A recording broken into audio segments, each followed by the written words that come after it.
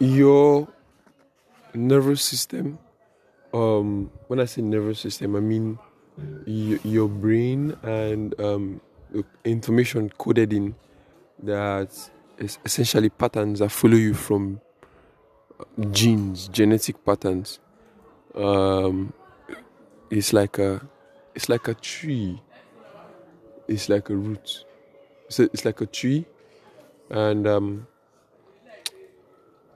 uh, it's like a stem really, and it is riddled with genetic information, not just about your makeup, but also about who you are, your proclivities, things like temper, things like physical limitations, things like um,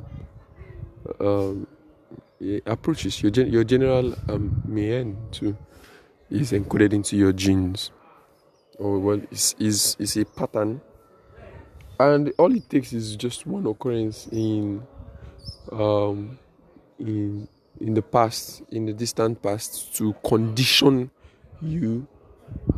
Say your grandfather was a very angry person. He may not have been angry growing up. In fact, he may have just been a cool guy, and then something will just happen to him, and then it changes his character entirely. Well, good luck to you, because it's either your dad or your dad's child, which is most likely you, will have that conditioning which originated from your grandparents. So essentially, it's not just the way our parents live that affect us, but also the way their parents lived before them and the way their parents lived before them. So the conditioning is deep. The conditioning is very deep. It's not just about understanding how you react to situations and circumstances. It's also about understanding what are your automatic responses, your somatic nervous system. What are your feelings? What you see? It's most likely that if your dad was a smoker, you're going to be a smoker. Even if you didn't know him, it doesn't matter. It's most likely that if your great grandfather was a snuffer, he or just had some sort of addiction to any kind of substance, you are most likely going to have an addiction to a substance. It's not, sometimes it's not.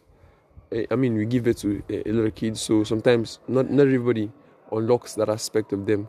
But if you are, then at least one of your children is going to have that same trait. It's a thing that you pass down. We are always making ourselves, and as we are making ourselves, we are conditioning future generations to be like us. And you don't know that just this small one, this tiny bad habit that you pick up today, you don't know, but it is most likely going to follow your children and your children's children, and your children's children too, if you don't drop it. It's just how it is. It's just how procreation and life is. So you have the responsibility as an adult to be aware of these influences and to break them down. You see, it's your responsibility. There's no other way around it. You are carrying around code, essentially sleeping code, um, influences. You're carrying around patterns, even if most likely you're not aware of, that is going to affect your life in the future. That's just waiting for one particular time or space to affect your life in the future. So a lot of people say, okay, you know what, my parents have, had cancer, or breast cancer, um, or you could just be any physical ailments. My great grandfather was a drug addict, or my father was addicted to cigarettes, or really even illnesses, stroke. That there's a history of stroke in my family, and you see, you it's a crazy thing that You might even know about it, but you're just a sitting duck. If you're not doing anything about it, you're just a sitting duck waiting for it to happen to you. And it most likely will happen to you, because if these influences are awake in our lives all the time, they're always happening in our lives all the time. And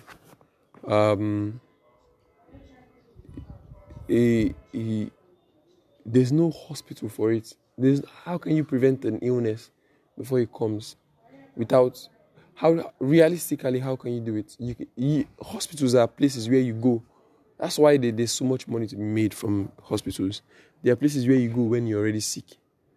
Your health, the health that hospitals provide for you is a remunerative kind of health, where they attempt to solve problems that you already have, that are killing you already.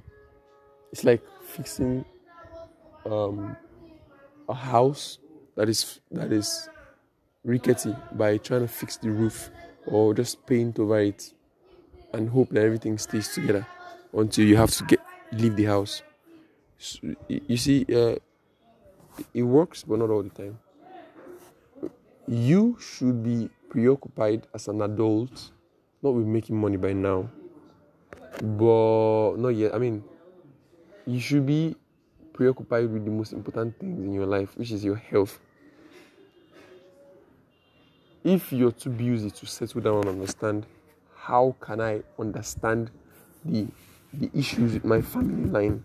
If you've never gone to your parents and asked them who was sick in our history, did I have a great grand uncle who had the terminal disease?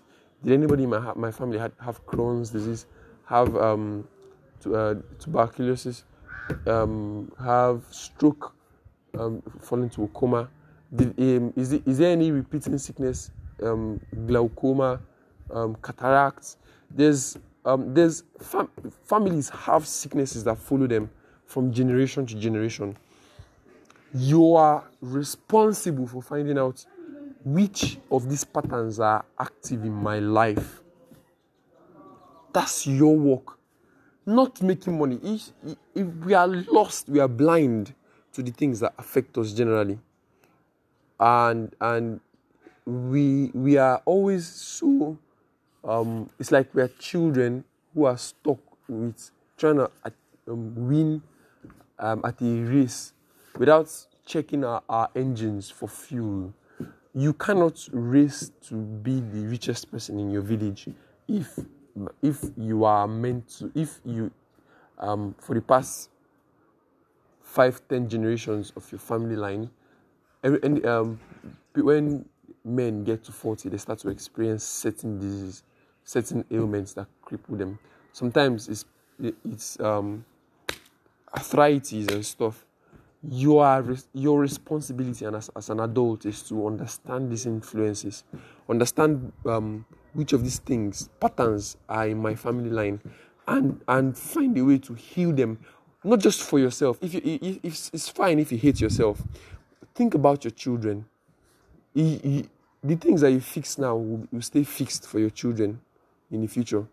But if you turn a blind eye to these influences, you are going to just add your own negative influences to that collection of dangers, and just ship it over to your children, and they will curse you for it. So think about it. Go and do the research. What is in my family line?